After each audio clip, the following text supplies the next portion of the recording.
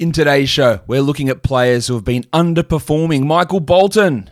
Thanks, Josh. It's Michael Bolton here, and it's time for another episode of the Locked On Fantasy Basketball Podcast. Let's get to it. Let's get to it, indeed. You are Locked On Fantasy Basketball, your daily fantasy basketball podcast, part of the Locked On Podcast Network.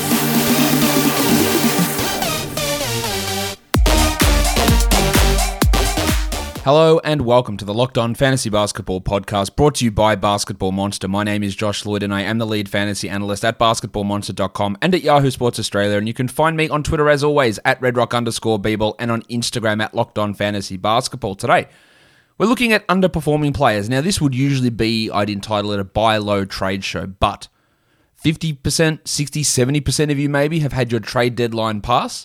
Not all of you had. But what I thought it's an idea to do is just look at players who are currently underperforming, where I expect their expectations to end up for the rest of the season, which gives you an idea of where to panic, where not to panic, where to expect improvement, why it's going wrong, and then the people who can make trades. These are players that you might be able to look to acquire at that cheaper price. So let's crack in. For category leagues, we're going with the skater boy Zach LaVine. Now, let's be fair here. He is dealing with an ankle injury, but let's also be fair. He's the 278th ranked player over the last 2 weeks, which is objectively shithouse. Why? Why is he so bad? 40% from the field on a lot of attempts, 73% from the line on a lot of attempts. He has registered 0 steals in 5 games. He has 1 block in 5 games. So the 0 steals is a killer. The scoring is down 7.5 points from his season average.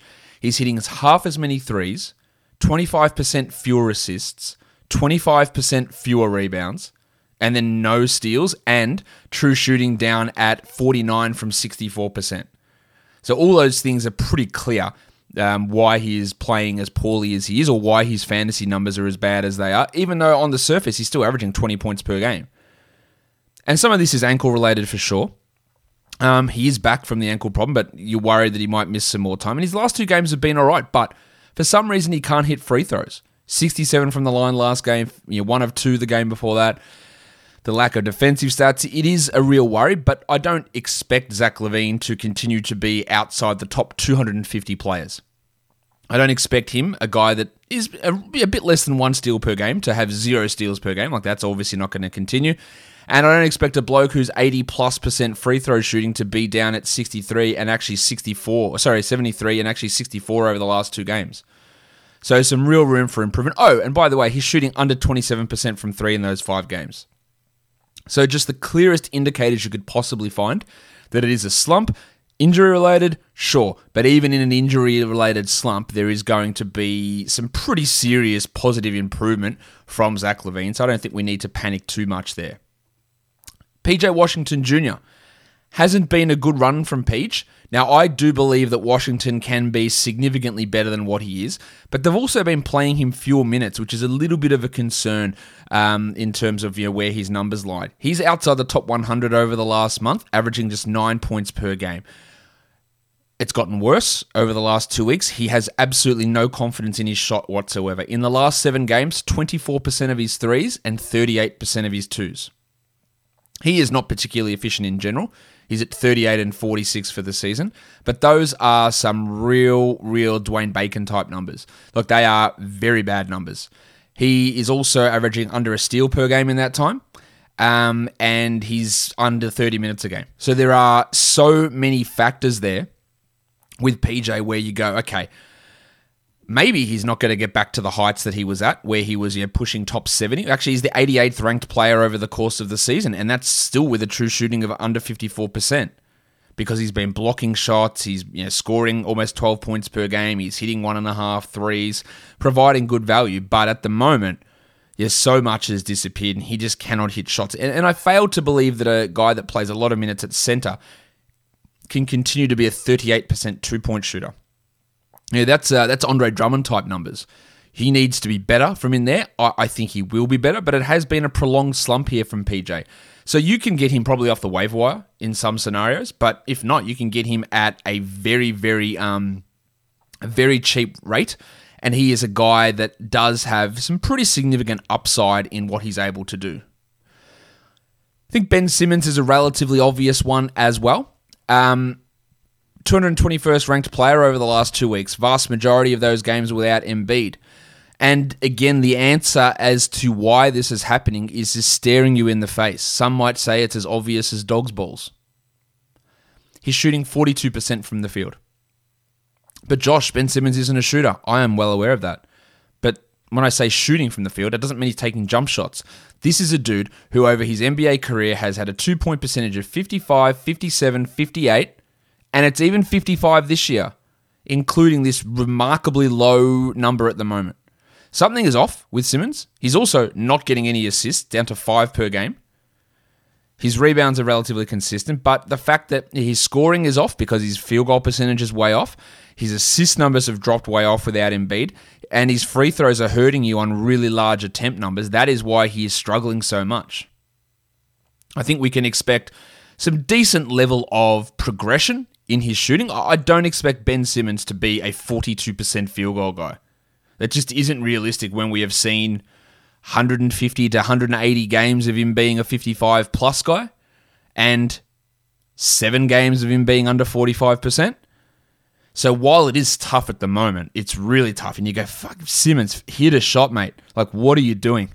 And there might be something else going on. We don't know the struggles and whatever's going on with players. This might be something else happening, and maybe it lasts another couple of weeks.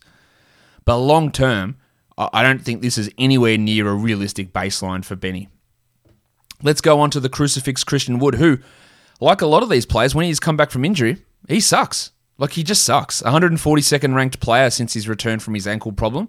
Why is that? Well, for some reason, he can't hit free throws this season at all. He's at 66%. He was at 74% last year. And now, since returning from his injuries, it's 63%. So that's punt free throw territory right there. That is, on that many attempts, that is a punt free throw player. And when you drafted the crucifix, you were not expecting punt free throws from him. I didn't expect him to be a 10 percentage point worse free throw shooter. Didn't expect that. But he also can't hit threes anymore. 28% from 3. He's still hitting 56% from 2, but that's way down on his 60% from the season. He's not blocking shots. He never gets assists. And his usage hasn't really spiked, even though Oladipo's gone. But the major concern is those percentages, which are really piss poor. 28 from 3, 47 from the field, 63 from the line, true shooting of 55, and it's worse. Over the last 2 weeks, 49% true shooting. So, I'm not holding out huge hope for the free throws because it's been bad all season, but I am expecting him to be, in the last 6 games, 40% from the field. And some of that is some poor shot selection and horrible three-point shooting, but I am expecting that to improve. And I just want the shot blocking to come back as well from Christian Wood because that's been a real struggle. And this is a guy, remember, he was top 20 for a while. I don't think he's going to be top 20 as we move forward. I've got him 58th per game as we move forward from here. And even that might be a little bit too high, but he's definitely better than the 142nd ranked player where he's been since returning from injury. It is now time, guys, for the Michelob Ultra Player of the Week. It's only worth it if you enjoy it. And with Michelob Ultra, it's 2.6 grams of carbs and only 95 calories per drink. Joy creates success. So it is time for us to give you that joy and tell you who the player of the week is. And it is, of course, Jrue Holiday. Not only is Jrue the 3rd ranked fantasy player over the last week, averaging 28, 6, and 9, with 2.3 steals and shooting a whopping 64% from the field. He also signed the max possible extension, $160 million for Jrue Holiday to remain with Milwaukee. So he got his money. He's playing at a career high level, you would say, over the last week. The Bucks look strong. Their future looks stronger now that Holiday is committed. And he is the guy that is bringing. If you've got him on your fantasy team, this is definitely bringing you happiness. You have to enjoy what Jrue is doing. And are you happy because you win? Or do you win because you're happy? Maybe it's a little bit of both. Michelob Ultra Player of the Week is Jrue Holiday. The last guy on this list is Richaun Holmes, who is the 42nd ranked player this season, but over the last week he's down to 114th. Because his elite efficiency, which is at 64% for the season and 80% from the line, which is a whopping true shooting of 67, well, it's dropped. And 57 is still really good. 57 is a really good field goal percentage, but when you're coming from 64% and you're losing the impact of your best fantasy category, which is what that is for Richaun Holmes, you lose a lot. He's also seen his free throws drop from 80 to 73. He's seen his block numbers go down a little bit as well. He's at 1.5. He's averaging under double-digit rebounds, which he'd been averaging over the last month. And the minutes are down under 30 per game as well. Now, we'd hope he can get to 31 or 32 minutes per night. But that just hasn't been the case. They've been reducing his minutes of late. Now, some of that has been foul trouble, but not really. He hasn't had more than 5 fouls since the 17th of March. So it is a little bit frustrating, especially when we look at the Kings, who have now lost their last 4 games, and he's played 31, 24, 27, and 35 minutes in those games. So you'd hope that one of your best players is playing more during that time when you're struggling, and that only happened in 1 game. But it is really the lack of efficiency that's hurting Holmes at the moment, and I think he goes back to being a top 50 player. He's been a top 50 player pretty much all season, and yeah, we haven't really, of late, that hasn't been the case at all. If we go on to points leagues now, we'll have PJ Washington in there again, who, his points league numbers are nowhere near as good as his category league numbers for sure. 28 per game over the year, but in the last week he's averaging 17, and it's for all those same reasons that we mentioned already. I'm going to talk Victor Oladipo because he is a better points league player than category league player. I have mentioned plenty of times my concerns with him in Miami and what that means for his future, and I think he could potentially become a droppable player in a category league. In a points league, I don't think that's true, but he's only 2 games for Miami. He's averaging 21 fantasy points. That makes him 176. So on the back of that, you go, shit, maybe he is going to be a drop. I don't believe that's the case. He's averaging 36 fantasy points per game this year. I think he's more of a 29 to 30 point per game guy in Miami, but that's still a significant step up from the 21 that he's currently averaging. So why is it so bad? Well, he's averaging 7 real-life points per game. There's the obvious answer. 2 rebounds. Again, an obvious answer.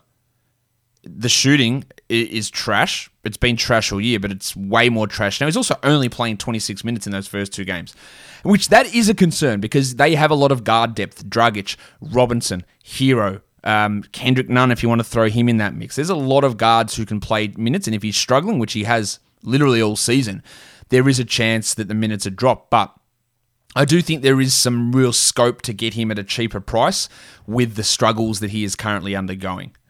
Mikal Bridges, not the greatest points league player in general, just sneaking in the top 100 this year, 27 points per game, but hasn't been in the top 100 over the last 2 months, averaging 26 a game, but it has dropped off over the last 4 games where he's averaging just 23.6 fantasy points, 13 real-life points, 1 steal, 1 block, but one assist per game and only 2 rebounds per game. And he's not normally high in those categories, but he's at 5 and 2 for the season, 5 and 2.5. So when you go to 2.5 and 1, that is a pretty big drop-off, and that contributes, there's 3 fantasy points right there just from that, really not sustainable drop in rebound and assist numbers. The minutes are also low because the Suns have been having some pretty comfortable victories in that time, but you'd hope that we get a little bit more out of Bridges in terms of playing time. Like the game against Chicago, he only played 28 minutes. He only played 30 against the Hawks. We want him playing those 33, 34 minutes per game. But I do think he is a bit of a buy low, even though his value in points leagues isn't as high in category leagues.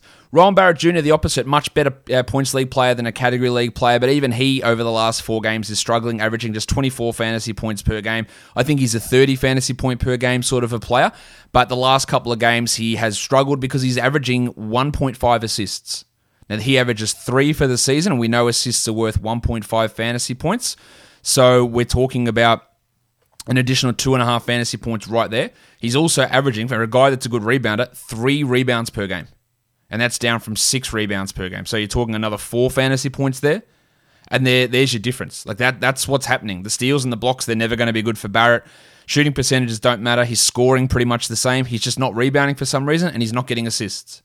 And there's no reason I can think of with this Knicks team that he wouldn't get those numbers back up. So, and it is a drop. Like that's 5 or 6 point drop. And that makes you drop 50, 60 spots in fantasy points rankings. And that's where Barrett sits at the moment. But it's anomalous. I don't expect him to be a 3 rebound, 1.5 assist per game player. So there is going to be some pretty significant scope for improvement. Even if he doesn't blow through 34 a game, he won't do that. But get back to 30, get yourself back into the top 85. And that's where we sit.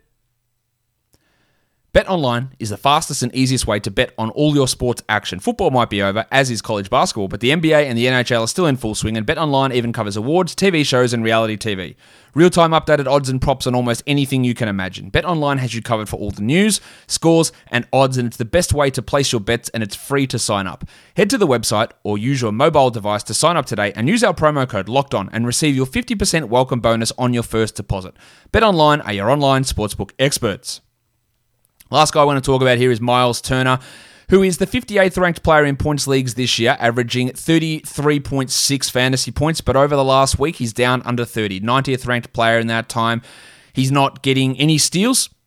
He's averaging almost one per game, but he is down. He's had one steal combined in his last 3 games. His blocks are down, and this is something we always talk about, Turner and variability. When so much of your value comes from super high blocks, he's averaging 3.5 blocks per game this year, that when that goes down from 3.5 to 2.5, it's actually 2.7 at the moment, and that's still excellent. Like 2.7 blocks per game is still amazing, but you're talking about losing 3 fantasy points right there per game. Just from going from unbelievable to still the best in the league type numbers, you lose a lot. And he's 4.5 points fewer over the course or in the last week versus his seasonal average because he's missing over half a steal per game and a block per game. And those 2 defensive numbers come back, and they can be wild swings. And we know that, and it's why when you're talking trades in fantasy points leagues, there's just so little difference between guys and how things can vary so much that it is hard to understand how you literally execute any trades in fantasy points leagues, to be honest. But he goes back and gets 3.3 blocks per game and 1 steal per game, and he's back up from the 90th ranked player to the 50th ranked player. Like that's as simple as it is for someone like Miles Turner. So we expect the blocks to come back up. We expect the steals to start to come back up as well. And everything else is looking all right. The minutes are nice. The usage is nice. But there is some value in him being able to improve what he's doing right there. Guys, that'll do it for me today. Don't forget to subscribe. Apple Podcasts, Google Podcasts, Stitcher, Spotify, YouTube. Give me a thumbs up. Leave your comments down below, guys. We are done here. Thank you so much for listening, everyone. See ya.